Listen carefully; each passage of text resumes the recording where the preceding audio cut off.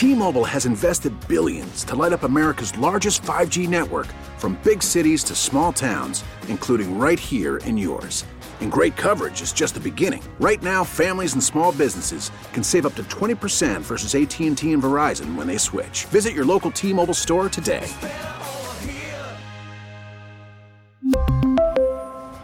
Plan savings with 3 lines of T-Mobile Essentials versus comparable available plans. Plan features and taxes and fees may vary. Worried about letting someone else pick out the perfect avocado for your perfect impress them on the third date guacamole? Well, good thing Instacart shoppers are as picky as you are. They find ripe avocados like it's their guac on the line. They are milk expiration date detectives. They bag eggs like the 12 precious pieces of cargo they are. So let Instacart shoppers overthink your groceries so that you can overthink what you'll wear on that third date.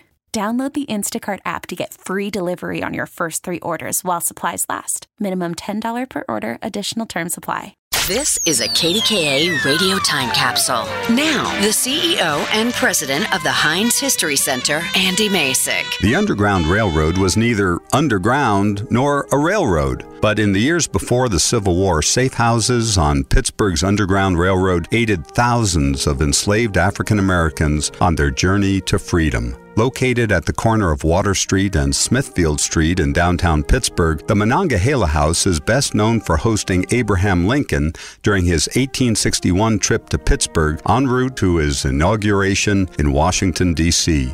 Although the hotel typically accommodated wealthy businessmen, the Monongahela House played a key role for freedom seekers by housing and employing nearly 300 former slaves in the 1850s at the height of the anti-slavery movement. In addition to the Monongahela House, several private residences and businesses also provided safe havens for African American freedom seekers. John Vachon, who co-founded the Pittsburgh African Education Society, owned a bathhouse and a barber shop downtown. Located on 3rd Avenue between Market and Ferry Streets, Vachon's barbershop became the local news and information center for the Underground Railroad. Safe houses also dotted the landscape surrounding the city core. The Mount Washington home of Thomas Bingham, an abolitionist lawyer and editor of the commercial journal Anti-Slavery newspaper, employed an African-American nurse, Lucinda, who is believed to have served as a lookout for fleeing slaves. Other local residents, including Francis Lemoyne,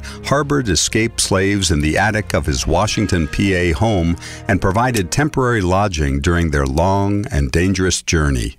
You can learn more about the 250 years of African American history at the Heinz History Center's From Slavery to Freedom exhibition.